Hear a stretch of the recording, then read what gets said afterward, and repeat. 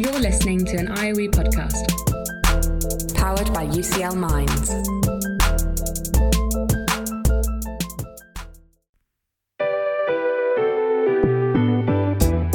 This is Research for the Real World. Conversations with researchers about the paths they've taken to shape our everyday lives.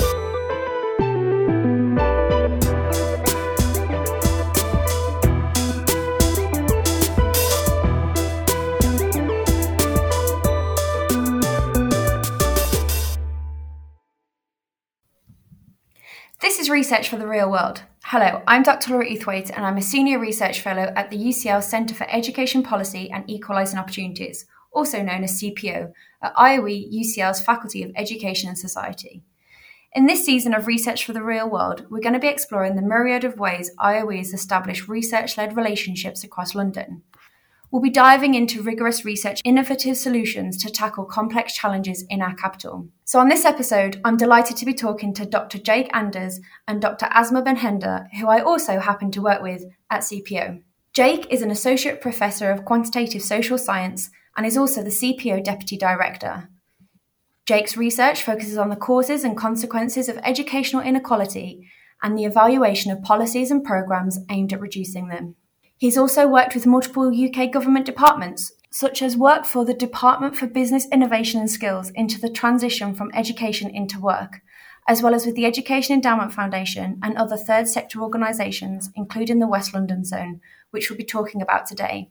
He's also Principal Investigator on a UKRI ESRC COVID Social Mobility and Opportunity Study, also known as COSMO, with the Sutton Trust. Asma is a research fellow also in CPO and her research focuses on education and labour economics. She completed her PhD at the Paris School of Economics in 2019 on teacher quality and retention. And she was also a visiting scholar at Columbia University and UC Berkeley in the USA. Asma is currently leading on a project funded by the Nuffield Foundation looking at inequalities in special educational needs provision and outcomes before and during the COVID-19 pandemic, as well as working with the West London Zone project. So Jake, Asma, welcome to the podcast. Before we delve more into your current work with the West London Zone, we'd love to know more about you both and how you got into educational research. How about we start with you, Jake? Hi, Laura. Thanks very much. Yeah, so I've been in academia for getting on for 10 years now, I guess, including my PhD. It's something I got into because I'm really interested in the policy issues that I am engaging in. While I was an undergraduate student, I became quite involved in action around widening access to universities and doing some of the kind of outreach activities and things as part of that. And it got me thinking, how much of this is working? How can we make it work better? I want to understand these issues a bit more. And that was what spurred me to do my PhD, which was focusing on those issues. And, it's kind of spiraled from there, really. Excellent. How about you, Asma? Thank you, Laura. Thank you for having us today. Yeah, I think the baseline motivation for doing research and policy on education is also the strong interest I have in policy issues. I was attracted to the question of economic inequalities and social justice in general. And I quite early realized that the issue of education is the key to all these issues of inequalities. And that's why I thought that if to make an impact on the issue of inequalities, the most important question to address is the question of educational inequalities. And that led me to do a lot of projects as an undergrad. Like I was working as a research assistant quite early as an undergrad student and then grad student on topics which were related to, for example, social segregation, school segregation in the Paris area where I am from.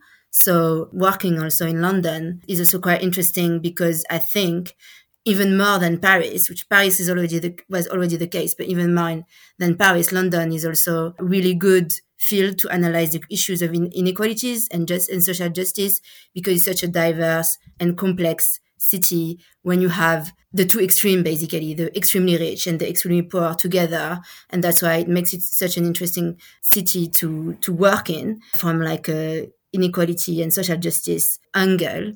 And that, for example, one of the questions I'm also involved in with respect to the London context is teacher retention in London, which is a very complex and salient issue at the moment, because teacher retention in London is extremely low, like it's relatively low compared to other cities. And there is an issue of high teacher turnover in London schools. And for example, I'm involved in the Hammersmith and City Fulham Teaching Commission to address and to try to find solutions on how to increase teacher retention in disadvantaged area. So here, Hammersmith and Fulham is also part of, is also in West London. That's great. And, it's great to hear how you're bringing your passions and excitements that, that you'd both had in your previous experience as a PhD student to your work in London today. Jake, just to ask you as well, what does London as a city mean to you? Well, I've worked in London throughout my whole career. It's, an amazing city. It is truly a world city. And, with institutions like UCL and others, it's, such a magnet for fantastic research and culture and all sorts of different things. Difficult not to want to be part of that. Absolutely, I agree. So one of the fantastic projects that you are working on is this West London Zone project. Could you tell us a little bit more about the early intervention programme and what you're aiming to achieve with your project with them? West London Zone is like a charity that aims at reducing inequalities and supporting pupils from disadvantaged areas in London, and especially in a specific area in London, which they call West London Zone, which is around, I think it's around like Ladbroke Grove, approximately this area. And they aim to do that. They try to have a comprehensive approach when they both provide academic but also like emotional support to these disadvantaged pupils by having personal tutors, like what they call link workers, who are giving them some personal tutoring. It will be both like academic and more like some form of emotional mentoring. And they work with a lot of partners. That's why they are really integrated into the geographically into the schools, because these link workers are based in the schools, and then they have external partners who also intervene to support these pupils. And the aim is to give them better academic achievements, but also they also measure the socio-emotional well-being. So that's the particularity of this intervention, is that the two main particularities is that first, it addresses both academic and social achievement. And the second aspect is like they are really integrated within the schools and the area, and they work with a lot of local charities and local partners. And so, to build on that in terms of why we're interested in and working with them, we saw this opportunity from West London Zone. It was an opportunity they kind of put out there to work with them. They were looking for an evaluation partner that they could team up with, and we thought that the work they're doing is really interesting. There's some academic literature out there on particularly focused geographical sort of place-based interventions like this that integrate lots of different kinds of support and are really embedded within the local community. And we thought this is really interesting and something that we would be keen to work on and be part of. And we made our application and were lucky enough to be the organisation that West London Zone chose to work with. And that was literally sort of, we agreed to start work on this about a week or two before COVID-19 restrictions began. So we'd only met them in person once. We went for, an initial meeting, and then COVID-19 began. And so it's all been a lot more virtual since then, and in, a difficult circumstance in which to build a relationship and build up what we're doing. But hopefully that is something that we're, getting through at the moment. Yeah, COVID really has brought a lot of challenges for everyone. I guess to our listeners, is there any kind of advice that you'd give in terms of working with non-academic partners in this kind of way? So I think it's a challenge in terms of, we come at this with a particular perspective of evaluation and, what we see as the things that need to be done in order to answer particular questions. And they're not always directly aligned with what the organisation needs now. right? And, they are interested in answering those questions, but they have to consider, what they need in order to continue growing and progressing and building and strengthening their approach as an organization. And so making sure early on you all have a really good shared understanding of what everyone's trying to get out of the process. Things, just work a bit differently between different organizations. There are different priorities at different moments, and really having a good, clear communications plan and plan of what exactly is going to unfold over the course of the project. At what point will we be able to start, building and answering questions that they are interested in? It's not always immediately. Is really important to make sure that, everyone's on the same page and you've got a good, strong relationship to do the work based on. Exciting. So it sounds like there's going to be lots of important lessons that come through this project, particularly that, given that you're, co-designing and co-working with your partners in West London. Could you tell us a little bit more about how you would go about doing such an evaluation? Yeah, so this evaluation has two big parts of it, as it were. A more impact-focused one, which is the side of it that Asma and I are more directly working on, and a more process and implementation side of it, which is being led by our friends and colleagues in the Helen Hamlin Centre for Pedagogy, Professor Dominic Wise and Dr. Jana Maniukina. So they would talk at much more length and eloquence about all the parts of what they're doing as part of the process evaluation. So I won't sort of try and put words in their mouth, but it's been, a central part of our approach that this evaluation does include both parts of both these different kinds of evaluation. We're focused, I suppose, as I say, more quantitatively. We're trying to look at the impact of the evaluation on the young people involved as best we can by collecting information about their academic and performance, their confidence, things like that, using measures that West London Zone use, and then comparing that to a comparison group that we've helped them to create in order to have a fair comparison about what we're looking at when we come to looking at outcomes. But in order to understand how to build a comparison group like that, you have to understand the processes by which young people are becoming, are being recruited onto the programme, taking part in the West London Zone programme and getting a link worker and all of the potentially multifaceted things that are part of it. And the implementation process side of things has been, a really invaluable part of this in terms of building understanding of that, for example. That's just kind of one particular example of how those two sides of the evaluation are talking to each other and linking up and helping make sure that we have a really strong understanding of what the programme is trying to achieve and how it seems to be doing what it's doing. Excellent. Is there anything you'd like to add on about your experiences on this project, Asma?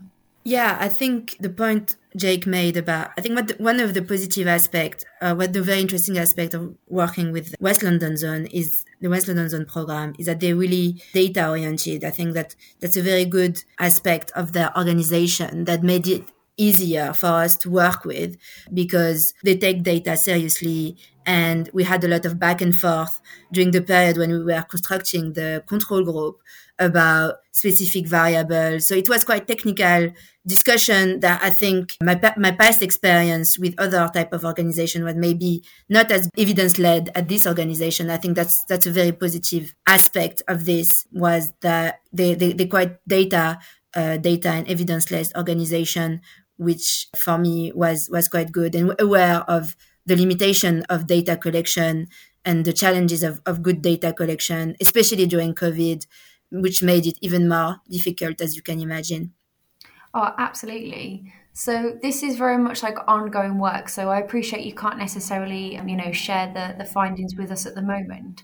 But where do you envision this project going next, or what can its contributions be to the wider community in London and maybe even beyond? So this is designed very much as a multi-year programme. We'll be working with West London Zone until at least sort of 2024, looking over a few different cohorts of young people who engage with their early intervention programme over that time. So we won't be kind of sharing too much until we're building up the picture of what we want and doing the things that we've planned to do from the outset, so we understand and are getting a good appropriate picture of the programme that good to share with the world. It's, this is work that is funded by West London Zone, and they obviously care about the findings, but it's a research project, and it's important that it has wider findings and importance for the research and third sector and so on communities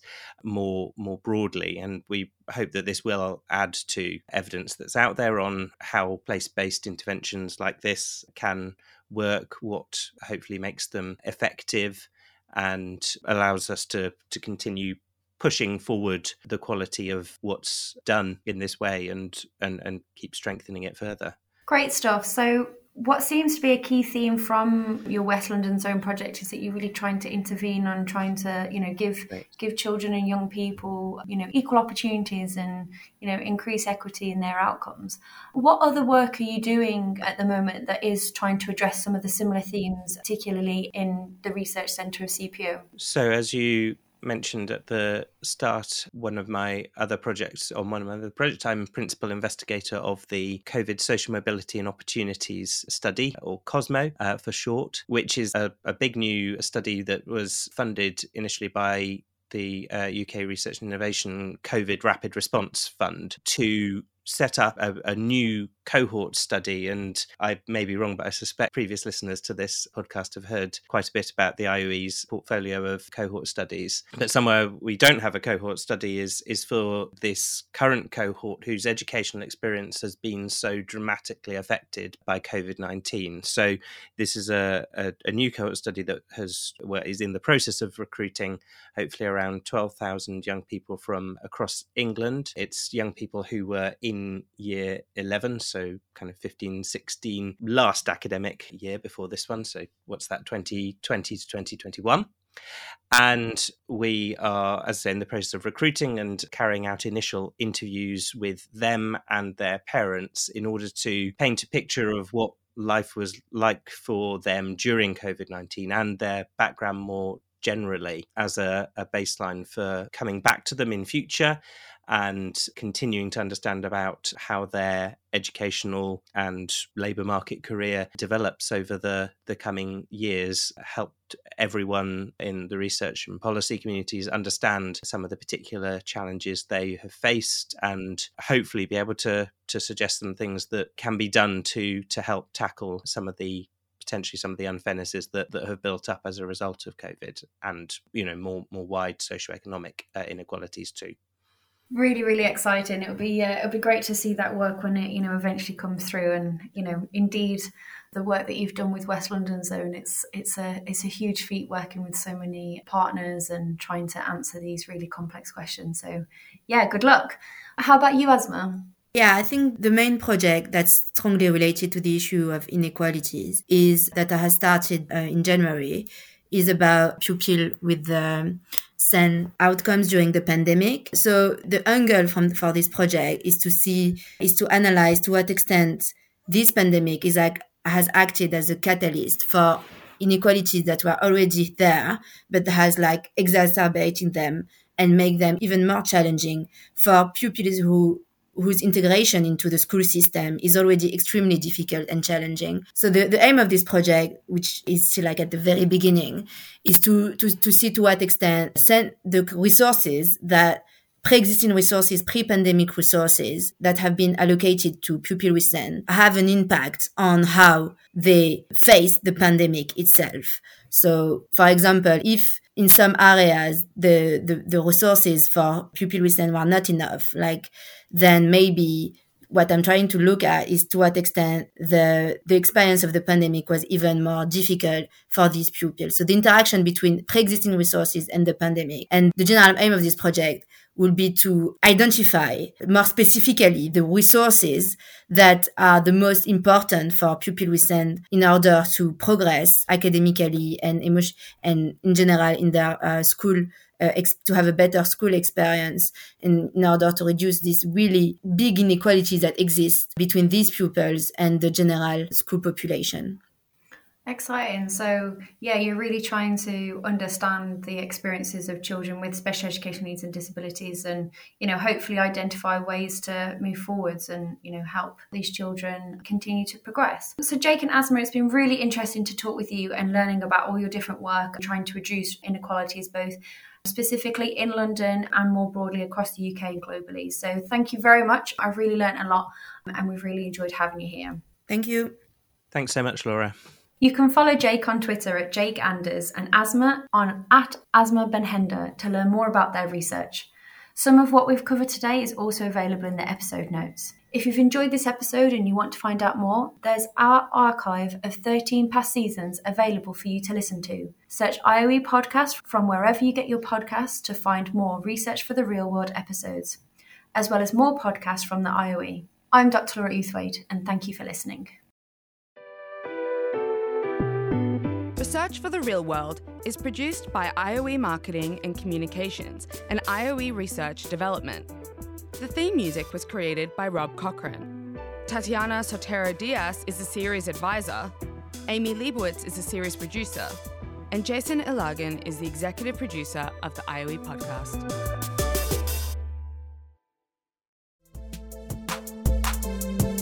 Thanks so much for downloading and listening to this IOE podcast.